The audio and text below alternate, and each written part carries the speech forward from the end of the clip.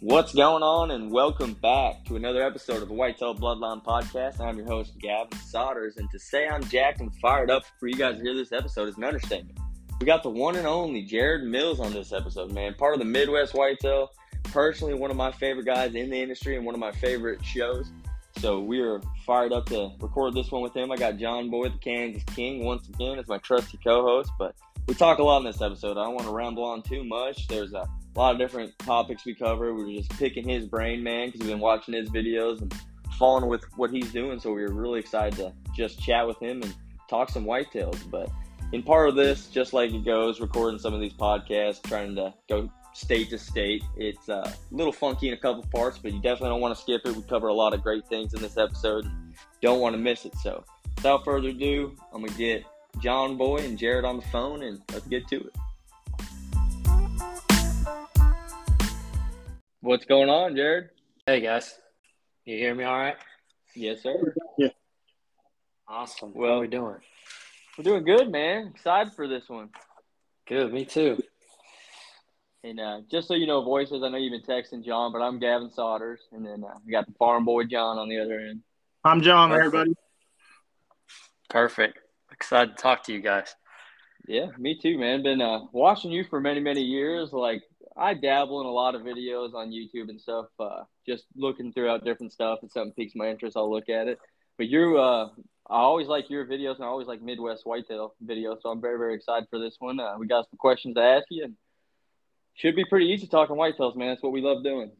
Awesome. Well, I appreciate the support and comments, and yeah, feel free to ask anything you want. I'd be happy to talk about anything you guys want to know about.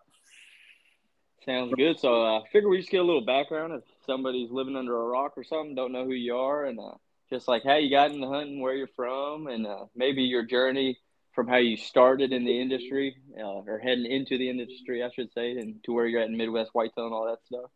Okay. Yeah, that sounds good. Well, some of my earliest memories of hunting, if I think all the way back, were with my dad and grandpa, and their big thing wasn't necessarily hunting as far as their love for the outdoors, but it was trapping. And so, like I said, some of my earliest memories were running trap lines with my grandpa and my dad. Just the excitement of that and the anticipation of seeing what we caught each morning, and the whole process of skinning and selling furs and all that. I got my start in the outdoors. They did some hunting, more small game stuff, rabbits, squirrels, and pheasants. Of course, I got into that too. But like all of us, I think I started venturing out on my own a little bit, just figuring it out. And it's funny looking back on that, just how important those days were. I think we get ate up in everything we do, as passionate as we are, and now it's this year-round thing. But how important those early days were for our love for the outdoors, just figuring things out, developing that woodsmanship. It's cool just even talking about it with you guys, just reflecting back on that, just knowing where it came from. And so I really started developing my love for hunting specifically a lot more, and I got to do it a little bit backwards than a lot of guys. I was kind of self-taught on the bow hunting side. My dad and grandpa never really did that, but I got to do it backwards and get my dad into bow hunting eventually, and be around him when he got his first deer with a bow. Awesome. So that was a really cool experience for me. Definitely something that I won't ever forget.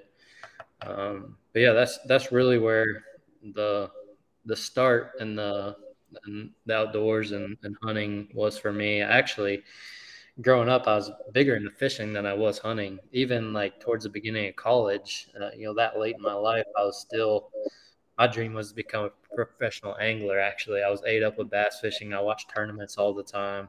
Really? I would have never guessed that, dude. Yeah, man, I had some cool stories of being in college, and I played baseball in college, so I always had athlete roommates and stuff, and we would just being competitive and stuff. We'd go find like some lakes and rent a couple little john boats and do our own little bass tournaments for fun, and we'd run like little Bassmaster Classic pools every February when it was on. I mean, we were ate up, or at least I was ate up, and kind of got them into it. But then the bow hunting bug really bit me, and now if I get out bass fishing 2 times a year, I'm doing pretty good. So it's changed a lot, but I've always been obsessed with the outdoors, which is probably no surprise.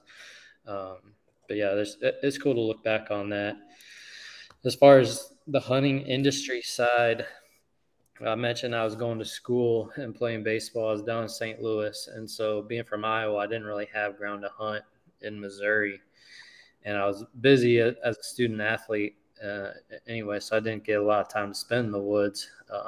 So I kind of was forced to watch videos and stuff to kind of scratch that hunting itch, and Midwest Whitetail was in its infancy days at that point, was one that I discovered and watched quite a bit. And when I was getting close to graduating, I had reached out to Bill Winke and just want to know if there's any opportunities, any type of internship program. I had done a number of different internships throughout college. I was fortunate to have a really good program that I was a part of, but Bill got back to me and said he didn't really have anything, but might be able to come up with something, and said, why don't you drive up here to Iowa? And I did that. And we sat in his basement for a couple hours and talked about it, and more or less kind of created this internship opportunity. And that's kind of where it all started. I was an intern for a few months for him in 2010. Just doing different stuff for Midwest Whitetail, filming, editing. And he hired me full-time a few months after that. And I worked full-time for Midwest Whitetail for about a year and a half during that time frame. And then I got to the point where I didn't go to school for video editing or anything like that. I enjoyed it, but I was shortly removed from my college career. I kind of wanted to use a little more of what I just went to school for, and that was business management, more or less a business degree.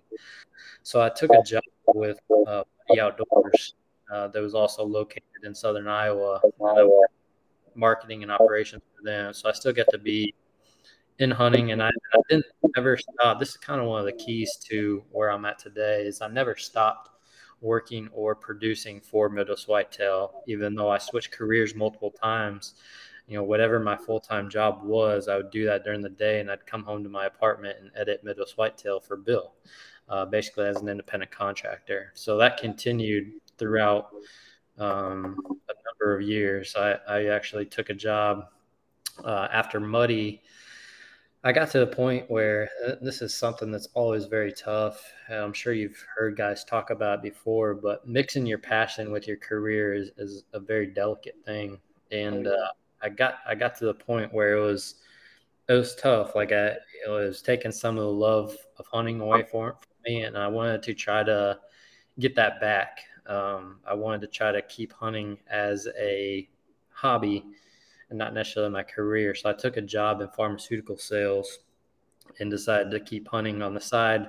But again, the key was I would work pharmaceutical sales all day. I'd come home, and from my apartment or then house, I would edit Midwest Whitetail for Bill. So kept doing that for a number of years. And then finally I got tired of not having enough hunting time working outside of the industry, and eventually got full-time back with Midwest Whitetail in 2017. And it's changed hands a couple of times with regards to ownership over the past few years. But we now own Midwest Whitetail, the brand, and the production company 41 North. And so that is my full-time job now, managing the production company and the Midwest Whitetail brand. So kind of crazy how it came full circle from becoming one of the first interns of the program, the full-time job, switching careers, and back to now being a part owner of Midwest Whitetail. Just kind of a full circle journey of being in the industry. And yeah, that's kind of where I'm at now. Yeah, man, that's awesome. I didn't know you were part owner. That's pretty freaking awesome. Yeah. Has that changed a lot? Are you enjoying that?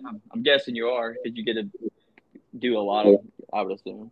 Yeah, it's I'm a small minority owner. There's a number of investors involved in this business, but Yeah, I mean it's a ton of work. That's one of the biggest things that maybe people don't understand. The perception is probably a little bit different, but the amount of behind the scenes work that goes into this business is a lot, and that's kind of the part that's the trade off, right? You get to work in this industry, you get to spend a lot of time in the field, a lot of time hunting, all that is awesome, but it doesn't come without a price. That price is just a ton of extra hours. There is no such thing as basically nights or weekends or any of that. I mean, you just work all the time. There's always stuff to be done, especially if you want to keep growing. There's always people to be touching base with and partners and deliverables and all that type of stuff. So it is a ton of work. I don't think as many people realize what it takes to be successful in this digital world. But yeah, I mean, it's a dream career from the standpoint of getting to be outside a lot, getting to be around hunting a lot, getting to create content, all that type of stuff has been pretty cool. And it's evolved a lot. Obviously, you guys know the hunting industry has evolved a lot. Mm-hmm. Kind of have to, evolve with it. But there's so much opportunity in this industry, and that's the cool thing. I mean, you have to pick and choose what opportunities you want to chase down, and that's a big part of my job. But it feels like we're finally in a position where the opportunities are coming to us rather than having to seek out an opportunity when you're just getting started.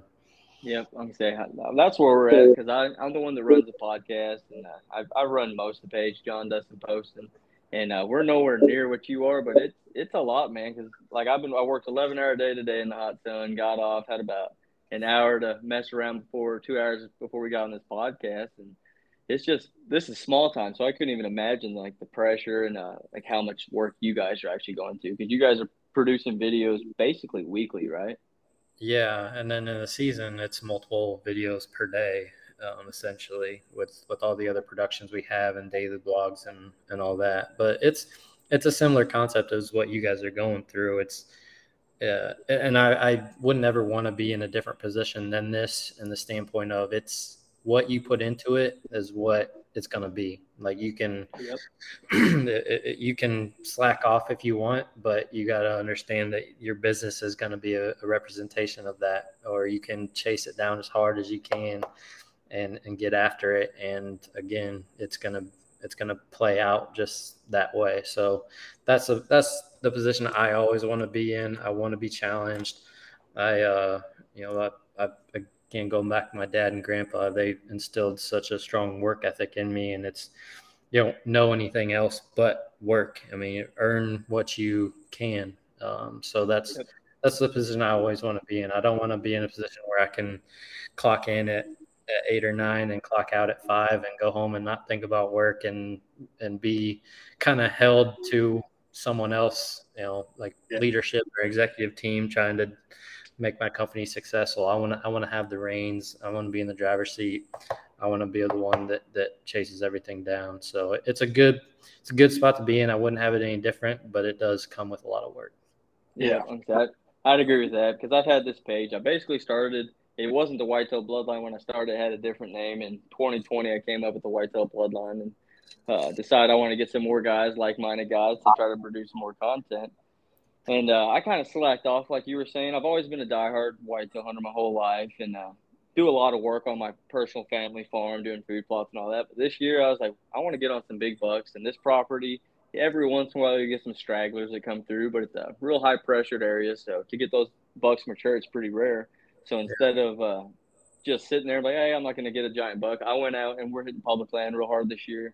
And then next year, we're going to start doing door knocking like you do. And that's kind of what I want to talk about on this podcast episode is just like you finding land and stuff. Because I know in the past couple of years, I believe it was last year, you had some struggles with some of your like shooter bucks getting shot by neighbors and stuff. And you had to bounce back. And I remember watching one of your videos, and at the very end, you're just like, not really fed up, but a little fed up with it. And you're like, I'm going to go out and I'm going to put more work in this year and try to find a new property and stuff.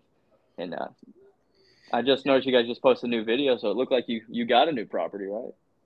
Yeah, I've got a couple new properties to hunt this year, which I'm excited about. And like to your point, it's funny. Hunting in general is just like what we were talking about with our jobs, right? you can put in a lot of extra effort and be rewarded for that. And, that's a life thing. It's Yep. it's rather than complain about something or, feel sorry for yourself, go out and change it. And, with regards to hunting, it's the same thing. Even if you have the land, it's not necessarily always a finding new land thing, but if you put more time into the land you have, you can be rewarded at a higher level. But for me, yeah, just finding new ground. I think spreading out is big for me. It's important for me from the standpoint of, I put a lot of content out there in the public eye, and to most viewers, it doesn't matter. I mean, most viewers are so far away, but there is, locals that follow that content and make decisions off that content and hunt off that content and all that type of stuff. So the more I can spread out, the more, and it's not just about me to kill the deer. I enjoy being able to develop a storyline. I don't want to, hide anything from the viewers from the standpoint of hiding it from neighbors or something like that. Like I want to be able to spread out. I want to be able to tell the full story.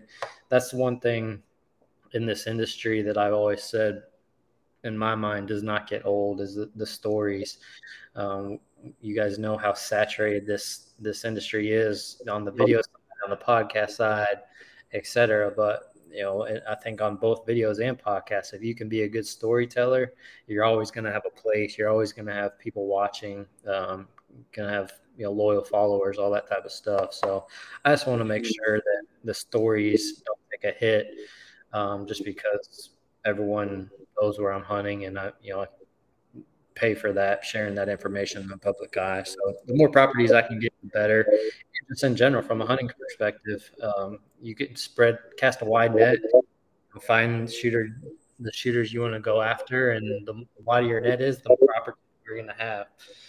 So yeah, I feel like I can't ever have enough property to hunt for the fact that it takes a hit on your wallet when you're buying a camera.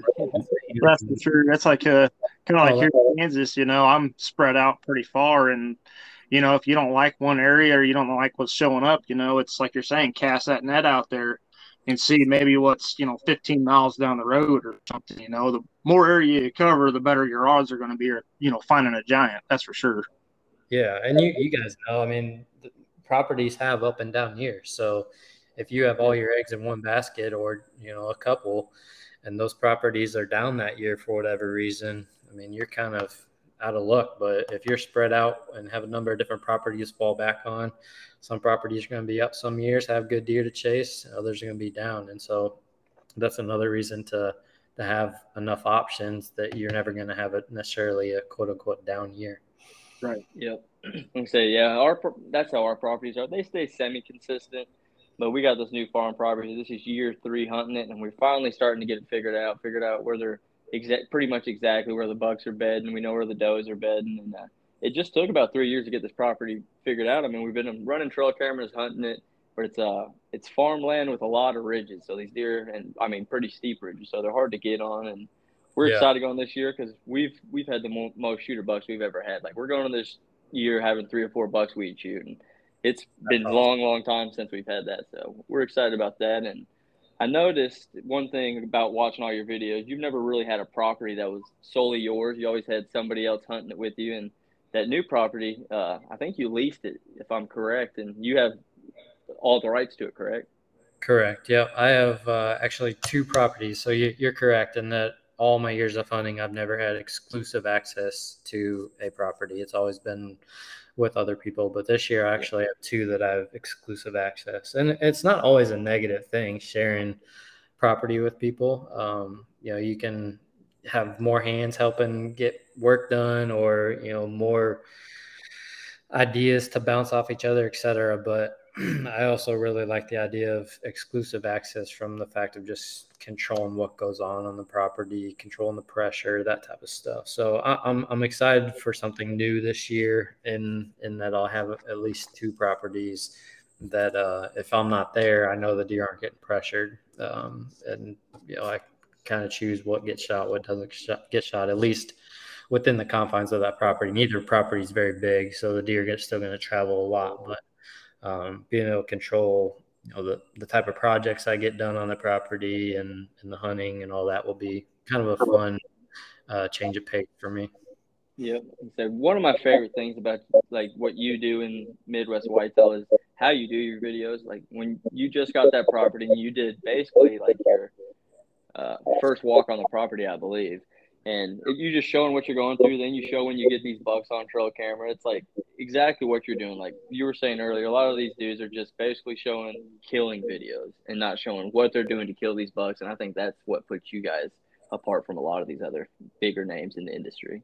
Right. And I think the key too is I've always been a big proponent of learning along with somebody. So not necessarily having an expert tell me like, this is how you do this, or this is how you do it, but watching someone go through an entire process and learning through either their success or their failure. And that's what we really try to portray, is just that real life hunting experience that anyone watching it can learn from. And if we don't share all those details, share the walk through the property, share what we do to improve it, share, things we try, whether they're experiments or whatever, I mean, people can't learn from if we don't show that type of stuff. So I do feel like that's something that I've heard a lot from Midwest Whitetail viewers.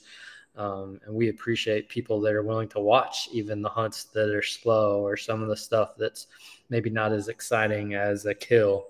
But I appreciate the loyalty of our viewers in that aspect. And I think that's kind of what makes most of our following a little bit unique, is they eat that type of stuff up, and that fits really well with our formula. Like one thing I've noticed, like you guys show those mistakes and if a buck busts you or something, but from my experiences, that teaches you almost more than killing that buck when they catch you. Because one of my favorite videos that you've ever done is that Diablo buck. Mm-hmm. And that was last year, wasn't it? When you were messing around with Diablo and he ended up actually getting shot by the neighbor. Was that last year or the year before? Last year was Diablo. Yeah, he got shot by a gun hunter that came and hunted that property. It wasn't by a neighbor. It was by a guy on the property. Oh, okay. But yeah, it's I agree with you in learning from the failures way more than when you're successful. And again, that's also a life thing. I'm a big believer in that. This just you got to struggle to be able to learn something from it and be better the next time around. And hunting, that's so true. And that's what I love about chasing individual bucks, is like, you may succeed on one, but the next one is a completely different animal, completely different personality, all that type of stuff. So there's a good chance, even if you are successful a decent amount, you're going to fail again. And that's what I love. That's what makes me keep coming back to doing this. Yeah. I thought it was like the video when you're like sneaking in. I can't remember who you're hunting with, but you're carrying your decoy back there. And I think you were going to hunt on the ground going after that buck. And then you ended up getting caught before you got there and all them deer were in the field. And that footage you got of that buck, man, that was wicked. Yeah, that was a cool hunt. It's just crazy how some of that stuff plays out. It's like, timing is everything. It's a game of inches. Like if we were there, I don't know, 10 minutes earlier, would we have gotten to the spot that I wanted to be at and had a shot? You never know. It's just everything is so close to going one way or another. And last year was just one of those years that didn't fall my way. But I always tell people that if I don't ever kill a big buck again in my life, I'm okay, as long as I have them to chase. Yeah, I just want to be able to chase them every year, even if I don't kill them. So I'm okay with the way last year played out from that standpoint. That's a great way to put it, man. That it's not always about coming out successful with the hunt. It's about the hunt itself. Right. I think that these days, I think that gets misconstrued a lot of, well, oh, you didn't kill a deer this year? No, but that's fine. Oh, well, I killed whatever. It's not about that, and I think that's getting lost these days with a lot of hunters, is that's all it's about. Oh, well, I buy the new Matthews bow every year, or this, that, or the other, and it's really hard. I'm trying to instill that in my children, is that it's not always about always succeeding every year.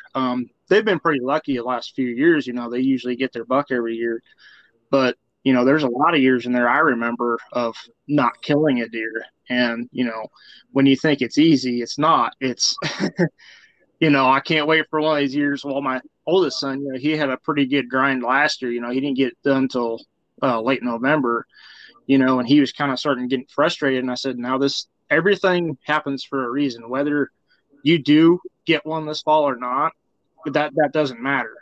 You have to just think about the work that you've put into it. And maybe next year, maybe even the year after that, you could kill, a giant, and then you'll think it was all worth it. All of the hardships, all of the work you put into it was all worth it at that moment.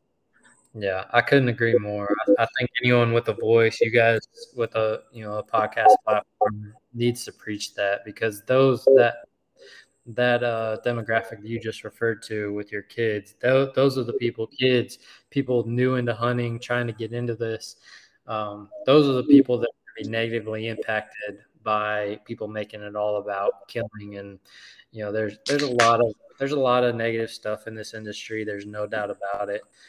So anytime you have the chance to kind of promote that aspect of it, that it's not about the kill, it's not about the attention that you get from killing a big deer, it's about enjoying what hunting is, figuring out what it means to you and enjoying that process, because we're going to turn a lot of people away from our sport if only the other side gets through to them.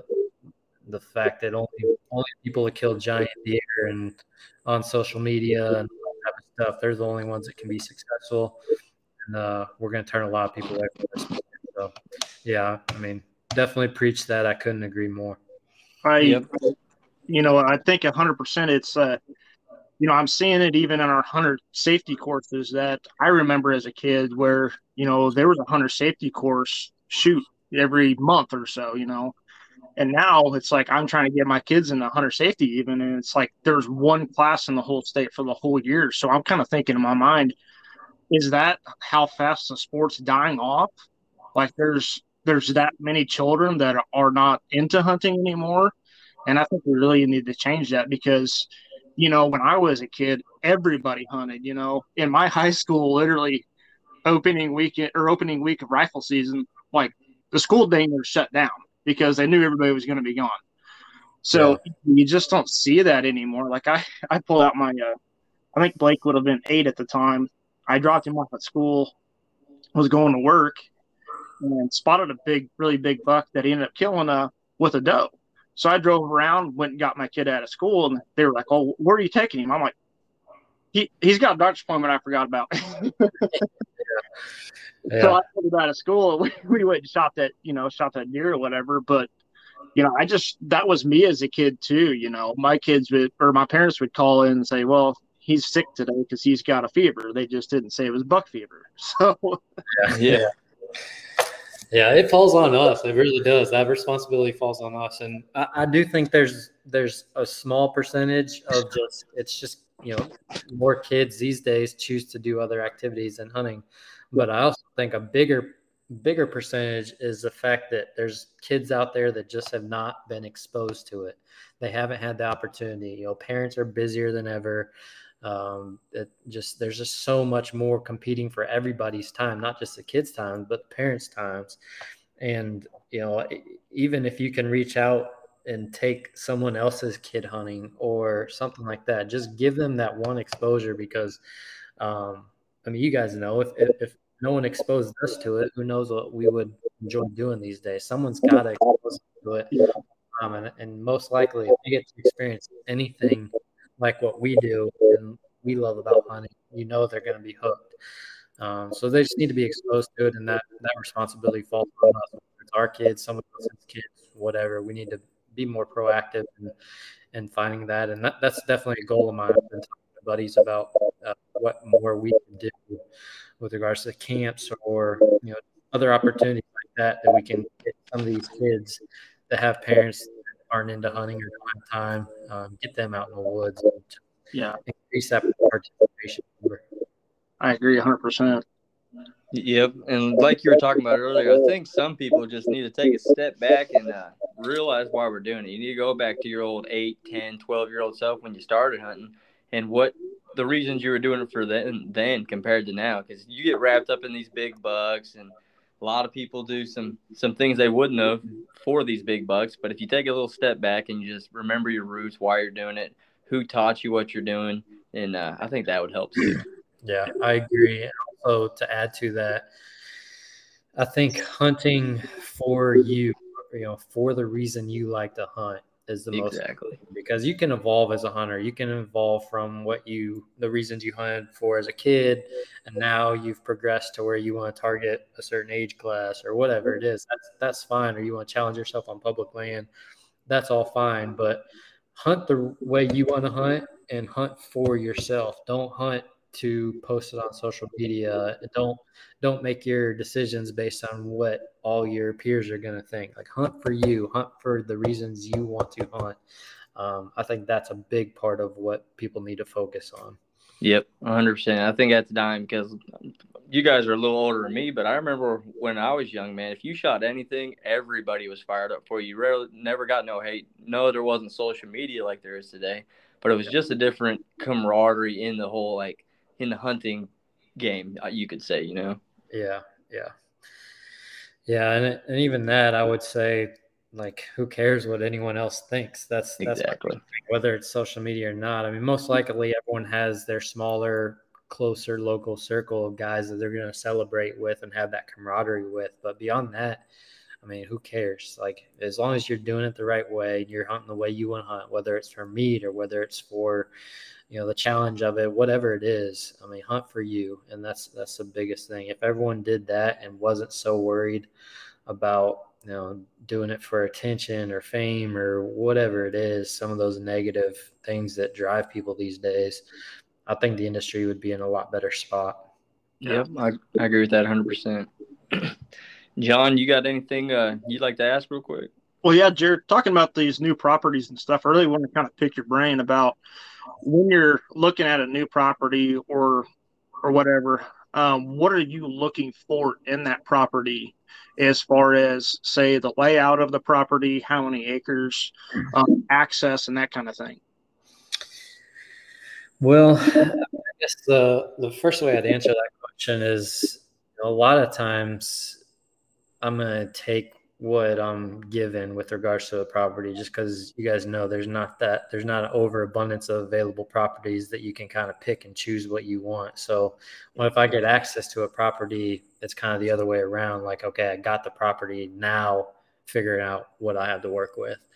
But like most guys, I start with maps, but I'm a big boots on the ground guy. I spend a lot of time on a property, and right or wrong, I spend a ton of time walking the property even this time of year. And when we're starting to get closer to season, I should probably start backing out a little bit more. But these new properties, I don't feel like I know them well enough to just say, all right, I'm going to wait till hunting season. I want to spend as much time as possible, get it all out of the way this time of year, and cover as much ground, as many inches of that property as possible, because there's so many things you can pick up walking a property that you'll never see in a million years on a map.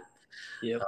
Whether it's just little things that redirect deer movement, just areas that the deer like to travel based on destination, food sources, whatever it is, just get out there and spend time on the property. I think we've maybe as collectively as a group, we beat it into people's heads too much to like not overpressure a place and stay out. You're going to run a deer in the next county. And I think that's a little bit of a misperception. I think spend as much time on the property as possible outside of season, to figure it out. And you're going to be in a lot better position come opening day or, November, whatever it is. If you've been to that spot before and know exactly what it looks like and know how a deer will use it. So, to answer your question, when figuring out new pieces, I spent a lot of time on the property, figuring it out, learning as much as I can. I mean, I know there's a lot that you can't figure out until you actually start hunting and watching, deer actually move throughout the property in different directions. But I feel like I do create a little bit of advantage for myself, not just staying out of it during the off season. Yeah. Yep, I'm the same way. Like, we just went and put a bunch of mock scrapes out, and there's still some part. It's a small property. It's like 60 acres, but The first year we were there, we kind of had that mindset, oh, let's stay out. But this summer, we've been just scouting every single piece of this property, trying to figure out stuff. And it's kind of weird. You walk an extra 50 yards one way, notice another trail, and different things like that. It's just, I'm big boots on the ground. We've been doing all this public land, and people be giving me shit walking through there in the summer, sweating and everything. But you can learn a lot in the summer. Yeah, they might switch their fall ranges and all that, but you can still find major trails. If you go back in the rut, you can find bedding areas because a lot of the time they won't change throughout the season. Different times of the year, yeah, they're going to bed in different spots, but I still believe in that. Like, get boots on the ground as much as you can and just figure out what you can with your own eyes because, like you said, looking at it from a map just does not do it. Right. And for me, this time of year, like you mentioned, switching patterns, that's true. Like, I'm not trying to pattern a deer right now. I'm not trying to find a deer and pattern. I'm trying to learn the property. Yeah. So that way, and that, I don't know how it is where you guys are at, but most of my properties, the deer that I'm re-hunting this fall aren't on the properties right now. Yep. Most of them will show up in September, even into early October. So I'm not worried about running those deer out. I'm worried about myself learning the property, getting that out of the way, and being more prepared when I actually get tree stand time. Yeah. One thing that I thought was interesting watching one of your later videos was you're walking through that property and you're talking about he's going to log it and in the next few years, maybe that later this year or whatever. And you like that. And I'm the same way. And I hear more people more times than not say cutovers and logging a property is the worst thing that can happen. I just want to kind of hear your perspective on why you like it. Yeah, I think there can be situations that it's not good. If you get a logging company that comes in there and more or less does a clear cut, or they just absolutely make a mess of the property, that's one thing. But a lot of times, they're doing select cuts, taking out certain over mature trees that are basically a big canopy of no undergrowth. So the property is really going to benefit. Any property is really going to benefit from taking those big mature trees out, and especially so you get like immediate benefit right away if they're not taking the tree tops. Tree tops provide instant food on the ground, plus instant ground cover. This property that you're referring to, that lease property, needs the ground cover so bad. It looks like a park in the fall. You can see all the way through it just because it's a bunch of mature trees. Well, take some of those out, you put tree tops on the ground, it's going to completely change that. It's going to make the property hunt a lot better. You're going to be able to get in and out a lot better without spooking deer, all that type of stuff. Where deer are going to bed on it because there's more bedding cover on the ground. All those types of benefits are what I'm looking forward to. Unfortunately, it sounds like they're not going to get to it this year, so just kind of have to hunt it as it is for now. But there's no doubt a select cut and taking some mature trees out is going to have a really good long-term, short-term and long-term benefit to how the deer use the property. Yeah. Yep. John, I know you got some questions to ask him.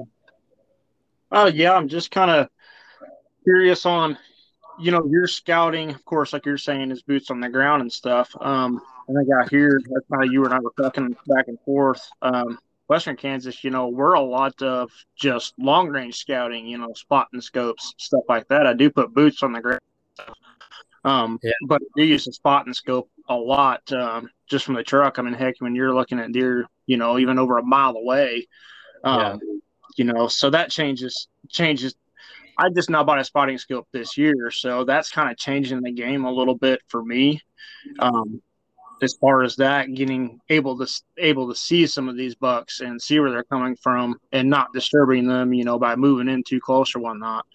Do you do a lot of that, like as far as like your ag fields and stuff like that, when you're trying to actually find the buck and kind of hone in on him? Definitely a lot less than you do, and the reason why is just because we just aren't in big open country like you. Like you can watch some soybean fields and stuff like that this time of year and more or less just get your eyes on some deer. But you're not really going to be able to learn much about their movement patterns. You can't watch them from long enough distance or for a long enough distance like you'd be able to. So, it's just a different world here than it is there in terms of how open the country is. Most of the time, you're only watching one field, and then it's surrounded by timber or something, so you can't see any further. But if your situation just a lot different. Are you trying to, like, do you see a big change in their patterns if you're watching a deer come out from a patch of cover and feeding in the evenings? Is that pretty similar to what they're going to be doing early in the season too, or do they completely change like areas? Are you watching a deer in one area and he'll be a few miles away come open day? Yeah, they tend to see here. It really seems like as soon as they shed their velvet, it's like they'll do almost a total 180. Like you might have them daylight coming in all the time. You've got him coming out of his bed, every night. He takes this waterway down the feed every night. And then as soon as he sheds that velvet, he just disappears. I've literally had bucks move 4 miles away. It's like as soon as that velvet comes off, they just turn into a whole different critter. Yeah.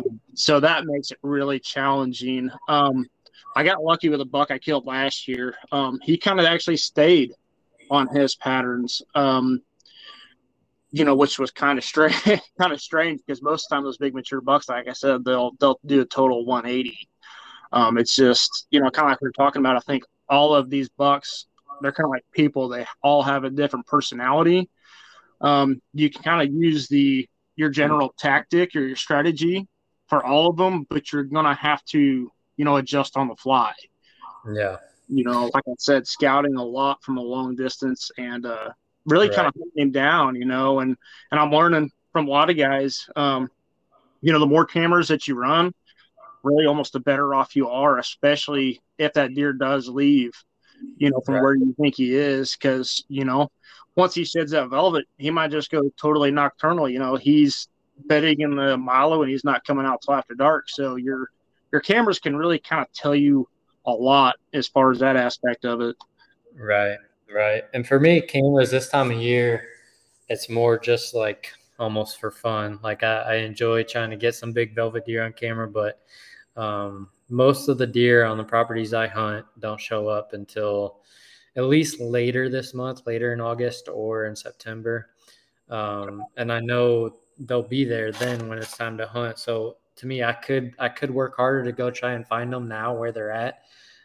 They won't be anywhere that I can hunt, but I could potentially watch them from a distance just for fun. But like I said, that is kind of for fun. It's a little bit of a piece of the puzzle trying to figure out where they summer. But at the end of the day, for my hunting situation, it doesn't make me any more likely to kill them. I know that they move in at a certain time of year every year, and so anything during the summer is more or less just fun, like seeing what they look like this year, how they grew from last year, that type of stuff. It just doesn't necessarily play into my hunting strategy this part of the summer. Gotcha. Yeah, the way you're talking, Jared, is kind of like we're in southern Indiana, so I mean we got lots and lots of small parcels. So yeah, you can go look for them in the soybean fields, but it's like you said, it's not one of our major tools. One of our guys, Dylan, he just likes going out there and looking at them and just watching them, getting pictures, like you're saying. But yeah, you can learn a little bit. But most of these bucks, they will shift. But out of all the properties I've hunted throughout the years, this farm, we call it the farm property.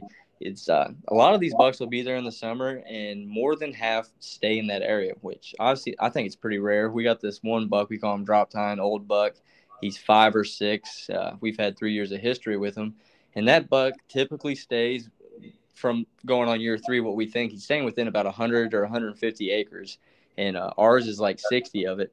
But he's just smart and old as shit. We've had 2 encounters where we've seen him.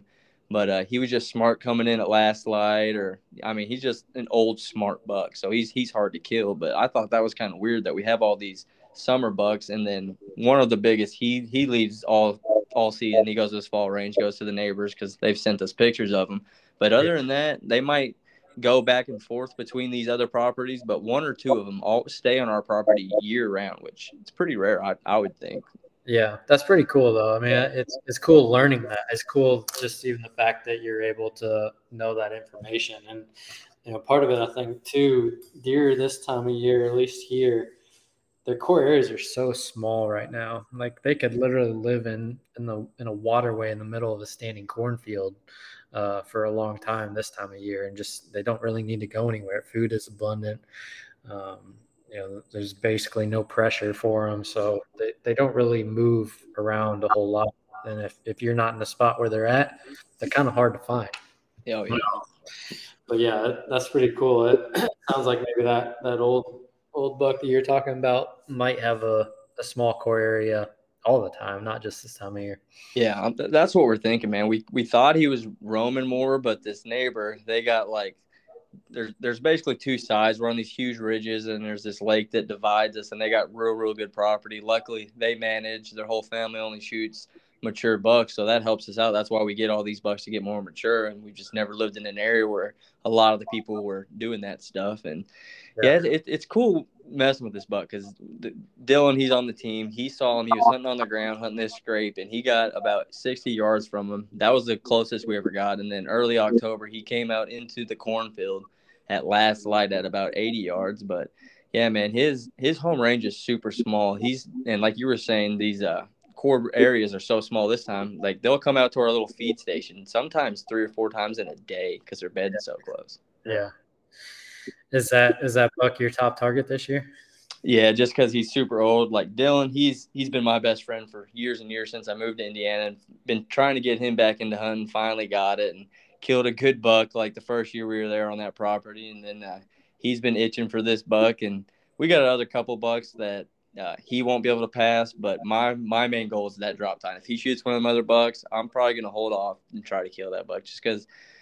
For our area, it's rare to shoot a drop tine, and he's just an old warrior. And we have so much history, videos, sites of him, and that's pretty rare. Like I shot a buck last year I had 3 years of history with, and he was only like 120-inch deer because his left side was all just 2 points and had a split brown stuff. But he's not my biggest buck, not even close. But that's my favorite buck just because of the history, and I just think that's like the coolest thing about having these properties and going after a Pacific buck is the whole journey of it, Yeah, I couldn't agree more. It's so cool to learn. I alluded to it earlier, but it's so cool to learn the individual personalities of these deer. And that it's just, you would think a mature whitetail is a mature whitetail, but that's so far from the truth. They all act a little bit different, and every chase is unique. And the longer the chase is, the more rewarding it is at the end if you're able to catch up to them. So that's pretty cool. Yep, and that drop time buck I'm talking about, he's not a huge buck. He's probably 130s, 140s. He's just past 3 years we've had history with him. He's gained a drop time, and that's about it. He's maybe grown a little bit, but he's basically had that same genetic 8-point and for the past 3 years we've had him. But he's a warrior, man. His ears all split in half, and even in the summer where they don't have a whole lot of testosterone, like any of those younger bucks, like when the 3-year-old bucks are around him, he don't care as much. But when that 1-year-old or that 2-year-old walks up, he fucking racks his antlers at him every time, kicks at him. He's just like, he's the dominant buck in that area. So he stays in this area, and he's just hard to kill. But we're getting him figured out, and I'm hoping this is the year, man. Soybean year, we've noticed, are way better than corn years. I don't know if you've noticed that. Really? Yeah, that's interesting. I wouldn't say one is better than the other. They're definitely different, though. The deer use these properties different based on where the corn and where the beans are. They hit them different times a year, all that type of stuff. But it's the movement patterns and directions are different. I just wouldn't say one is better than the other in my experience. Yeah, I say just on I've noticed that because on one property I have, it's better on a corn year because I think it's just all the pressure so they can hide out a little more throughout the season until it gets cut. And then late season's killer on my main property. Like you were talking about this time of year, I don't even have cameras on my family property right now just because we don't get shooters until at least October. Like last year, we got so many persimmons blooming now. We've been letting those grow up. And so we got like dozens and dozens of persimmons on this property. So the bucks are coming in earlier than they ever have just because last year was the first year they're blooming. Yeah. But like it is like everything's situational. You can give advice on something, but unless you're on that property and you know what's going on and the pressure, there's just so much to go into it. I agree. I mean, you got to know like the fact that a bean year is better than a corn year. Like that's something that it's your experience that teaches you that. I have buddies that have the same thing. Like where I have hunted in Kentucky in the past, like his farm is completely different on a soybean year than it is anything else. Yep. But that's one of the biggest things, again, like when we talk about people hunting, getting into hunting and figuring things out on their own, the deer and the properties are the best teachers there are. Like there's a lot of good hunters out there. There's people with good knowledge and stuff, but in my mind, there's nobody as good at teaching as the deer you're hunting. Exactly. These people are trying to become or be experts and teach, and that's good, and it can help get people a head start. But their experience is based off their deer, the deer they hunt, their properties, and that doesn't always translate over to everyone else's hunting situation. So let the deer teach you. How you guys is even food sources here, it's a total different ball game. See, so like right now we're we have feeders out and stuff, we have bait sites out, so we figure out where all these deer or what deer are in the area. And then here it doesn't matter what else is around. It doesn't matter if there's a mile of field that's 2 miles away. Wherever you think you have a shooter buck at, this is where he's at, this is where he's showing up to that feed site.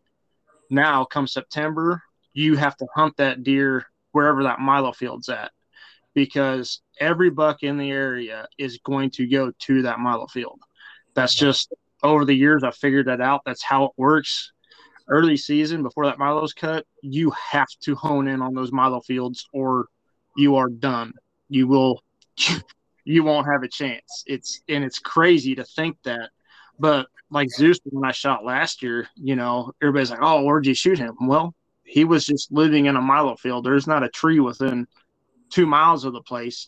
He actually lived in that milo field. And then you just had to figure out where he's going to water. It's kind of the only way that you could even had a chance at him, because the milo was, 4 or 5 foot tall.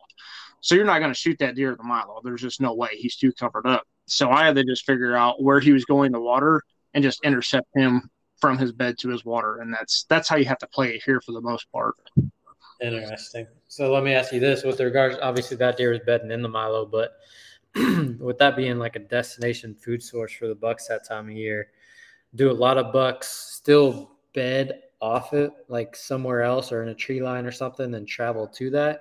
Or do they pretty much bed right around the outside of that milo? They relocate their bedding area to be close to that milo field? They pretty much, you might get a couple that'll bed like off in the CRP or something, but they pretty much all bed in the milo. Like that just becomes their home. Okay. And like I said, the only time they really ever come out of it is if it's really hot. Maybe they'll go find a shade tree somewhere.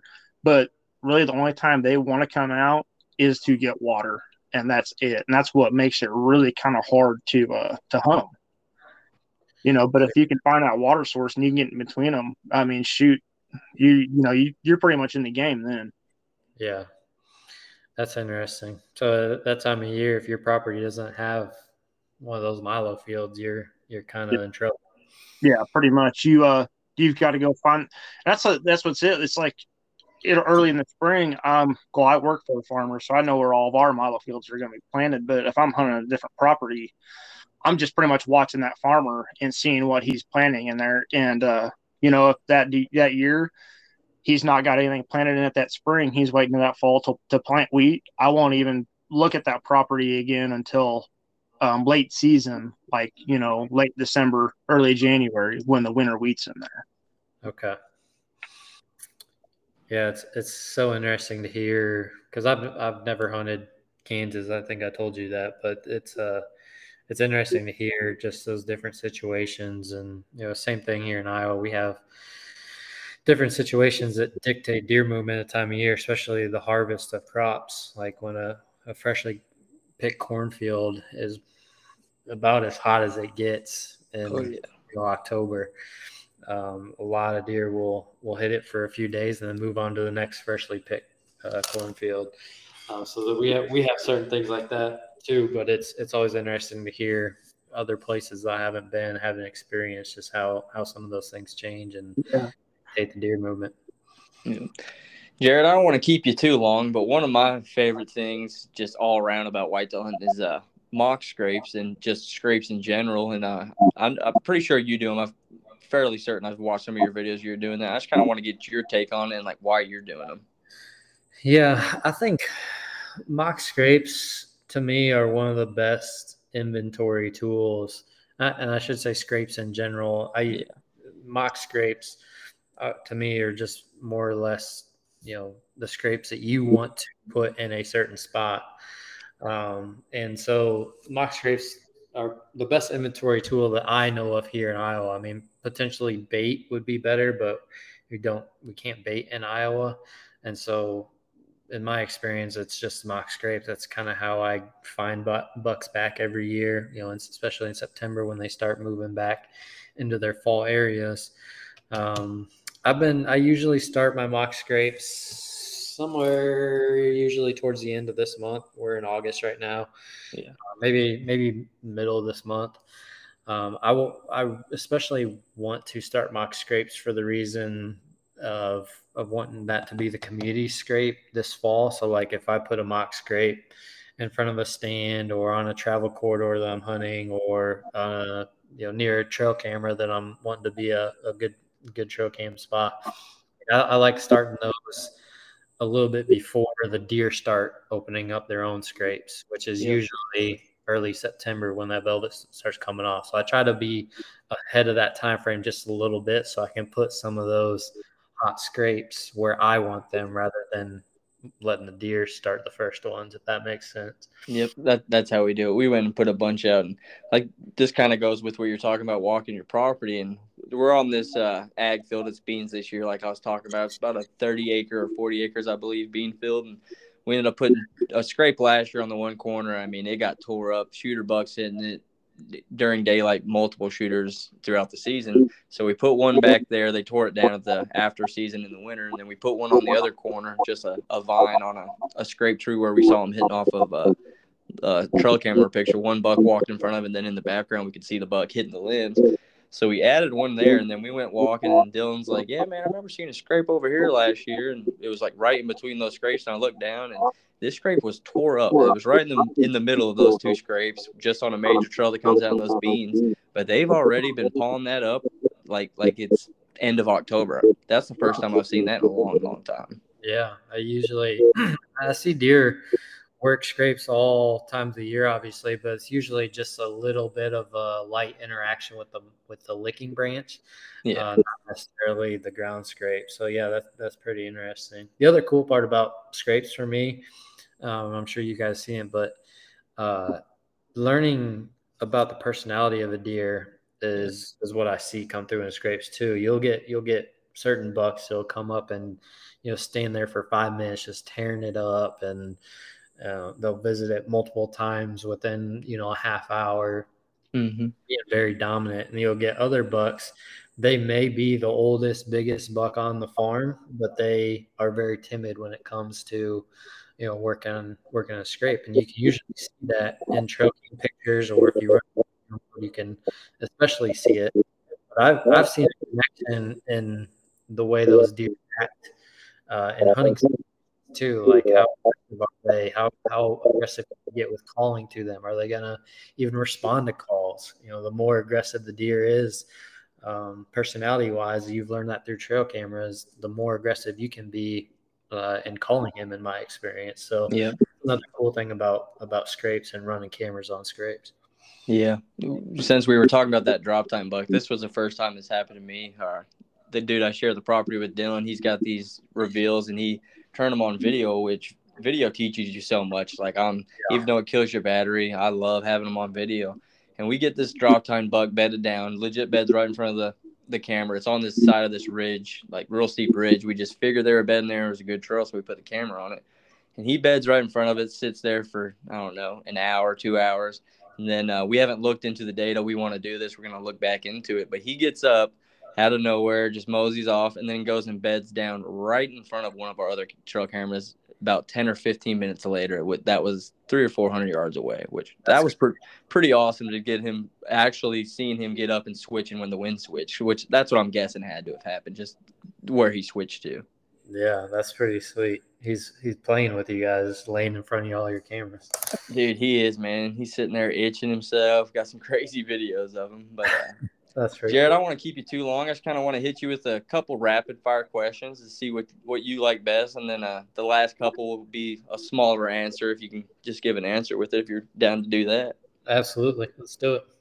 So, do you blind call?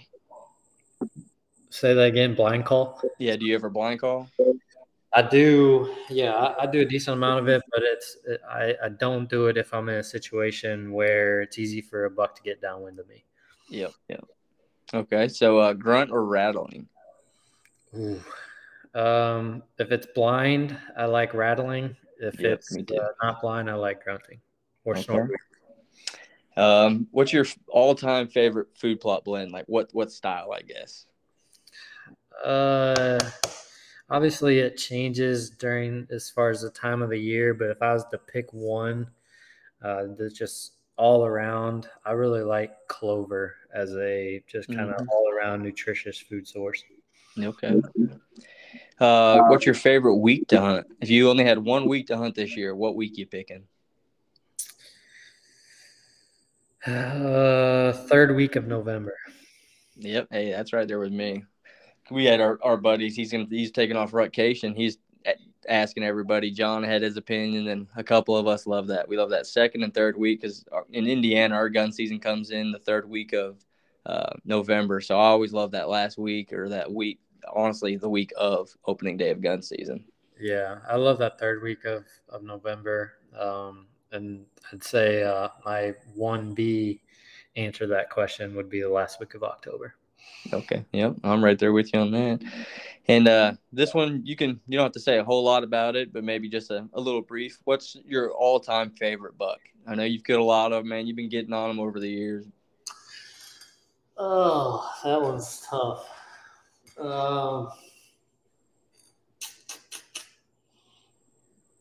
Yeah, that one's tough. I think for the purpose of giving an answer, I'll probably say the Big Ten that I killed a couple years ago on the ground, just because of how much I had to kind of adapt to the property and the way he specifically used it. He was one of those timid, kind of uncallable deer and lived in basically a bunch of warm season grasses with no trees. So just for that fact and having to adapt and how the hunt with ghillie suit played out. Yeah, I was about to ask, bro. I just watched that video yesterday. That was fucking insane. Yeah. I love that hunt. Yeah, that one will be hard to beat. So I'll say that one for the purpose of giving an answer. But I mean, truthfully, I don't necessarily have one that sticks out above the others. All the memories are pretty cool and unique in their own way. Like I say, you're a different breed, man. You put in all this work, and you usually have a lot of history with them. So definitely harder for you to pick than the average guy, I'd say. Yeah. And since we're heading into the last 2 months for most people, 1 month depending where you're at, like we're going to be hunting Kentucky on September 3rd, so that's 1 month away from now. What's just one little easy tip for somebody going into this season that you could give them? I would say, well, one, enjoy it and have fun and hunt for yourself, like we talked about earlier. But as far as a specific hunting one, I would say don't be afraid to be aggressive. I think sometimes we are a little bit slow in making adjustments when we need it, and we kind of try to let luck play a bigger factor than it needs to. Go sit the same stand or same stands and eventually hope he's going to walk by. I would say my advice would be aggressive. Sometimes that window of opportunity during a fall or during, your rutcation or whatever it is, it's so small. It might be 2 days. Yeah.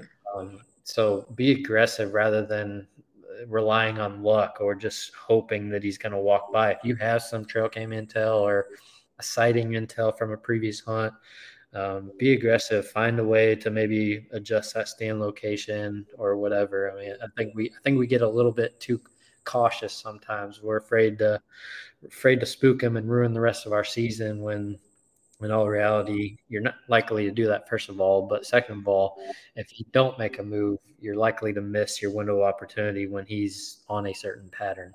Yep. I love that advice, man. That's kind of how I'm going into it, because the past year or two, I've been maybe being a little too timid. I mean, I still go dive in if the trail camera pictures are right or all that. But, yeah, sometimes, man, I think you just need to go for a Hail Mary and just go after it, because you probably didn't think that was going to actually work. Then you crawled in that big old bush, in some ice, in a ghillie suit with a cameraman, and have that buck walk that close. Well, I never thought I'd work in a million years, but that's a memory that'll last forever, man. That was awesome. For sure. But John, you have any last thoughts before we get off here, man? Yeah, just kind of going back to that, Jared saying being aggressive. I think a lot of guys almost fail or kind of trip over their own feet by overthinking some things. You know, like you're saying, kind of being held back. Oh, I don't want the deer. I think a lot of times it comes down to overthinking and kind of psyching yourself out. And I think a lot of times that's why you fail. I know I've done it, you know. So that's kind of what I think of that. Yeah, and of course it depends on your hunting situation and stuff. Maybe you're on a tiny little property and you can't afford to bump him even one time because he's going to be on the neighbors at that point. But you still got to take your chances. I mean, you can miss your window, like I said, and you just need to at least take a shot. Otherwise, you a lot of times I think guys don't realize that they even miss any opportunities because they just sat back and they just assumed that it just didn't happen. But there's more that we can do if it's in our hands to be a little more aggressive. Kind of a crazy story for you here, Jared. I killed a pretty nice buck back in 2020, and this deer was really weird. Had pictures of him in July, and he just kind of disappeared. And Jared, I got to interrupt real quick. John's modest. He's killed 200-inch bucks in the past 2 years. That's impressive. That is. He will not ever say he will never bring it up on a podcast, so I got to do it for him. No, I'm glad you did. That's impressive. Yeah, he's going for number 3 this year. He's going for a 3-peat. Fingers crossed, you know. You got a prospect already? I do. So I killed Titan. I named Titan back in 2020. He was 11, and then Zeus that I killed this last fall was 229, and the one that I deemed Apollo this year, I think he's going to be right there too. Man. I did see him. What was that, Gavin? A month and a half ago, where I was guessing he was at that 190s, 200-inch mark then. Yeah, and he wasn't growing a whole lot. You could see him from the picture from a few hundred yards away. He was a stud. Yeah. So I don't really have any pictures of that deer yet. I've seen him a couple times on the hoof, but you know, we'll just kind of see how it plays out. I'm just gonna, you know, use a spot and scope a lot on that deer and just kind of scout from a distance for now. Try to figure out his patterns. I really don't have one yet. We'll kind of see where that goes. Like I said, fingers crossed, but you know, lightning struck twice at once, so I don't know if I'll strike, you know, the same place 3 times, but we'll see. Oh man, that's awesome. Hope you get it done. That'll put you in some rare company for sure. That's a impressive class of deer to be killing multiple times like that. Yeah. And John's just so humble, man. He's never once brought it up. I'm always the one that has to tell people he always does. He always does. Yeah. No, I'm glad you did, but I also appreciate the humility too. I think that says a lot about you. Yeah, 100%. Sorry to interrupt, John. No, that's fine. That's fine. So that buck back in 2020, like I said, he disappeared, and then he showed back up. But he was only nocturnal. You know, he was only coming in at night, and he's actually at what we call. So this is a weird situation. We farm this property, and I can't actually hunt the trees. We don't actually have rights to that, but we have rights on the farm ground, right? So there's one single cottonwood tree out in the middle of the stinking field. I call it the stupid tree because it is just one stupid tree in a field. Yeah. So I got everything set up there. Had no idea the deer was even around. Just got pictures of him, like I said, in July over a bait pile, and disappeared. Well, then he finally showed back up after he shed his velvet, but this was late September. And he's strictly nocturnal, and then we went in there to disc the field, and then he showed up daylight that night. And he did it for 3 nights in a row. Then he went back to just being nocturnal. Okay, whatever. Then we went in there and sprayed it with the big sprayer. And he did the same thing. 3 nights, daylight, back nocturnal. I was like, okay, something's happening here with this deer machinery. Yeah. And planted the weed into it. Boom. Once again, daylight 3 nights in a row. I said, okay, I got this figured out. So we were actually in the middle of harvest, and told my bosses, I said, man, I got this deer figured out. The wind's right. I can go in there tomorrow and I can get him killed. I think I've got him down. Okay, cool. We'll let you off early that day. So that morning before the hunt, I drove out into the field, dumped some corn out to the bait pile with my pickup. And then I literally was out there spinning kitties in my pickup, revving it up, making all kinds of noise and everything. And that night I ended up killing that deer because he ended up coming to that bait pile then in daylight. That's wild, man. So like you said, that all these deer have a different personality. You know, I would have never thought in my life that a deer would have done that, but I don't know why, but that's just what he did. Yeah, especially that caliber of deer. That's crazy. I mean, that's a pretty cool, unique story to have on that deer, though. Yeah, because we were guessing that year he was a 6.5-year-old buck. Man, that is crazy. That's pretty cool. Hell yeah. But Jared, man, I think we've taken enough of your time. We truly appreciate this. There's a lot of guys in the industry that I like to watch and appreciate what they're doing, but there's not too many guys I actually look up to and look to for a whole lot of advice. I mean, I'm always looking for advice, don't get me wrong, but you're definitely one of those guys. Love what you're doing, love the way you're doing it, and I like the way you carry yourself. You seem like a humble, real nice dude, so we truly appreciate you taking the time, and this is a podcast we'll remember forever, brother. I appreciate you. Man, I appreciate it, guys. It's humbling to hear that, and reach out anytime. I enjoyed this. I'd be happy to do it anytime you guys want, and wish you guys the best of luck this season. Definitely keep me posted on how you guys do. For sure. Sir. Yeah, I'm saying we'll keep posting on you. Just keep doing what you're doing, brother. Sounds good, fellas. I appreciate it. Have a good rest of the night. You too. Thank you, Jared. Thanks, guys.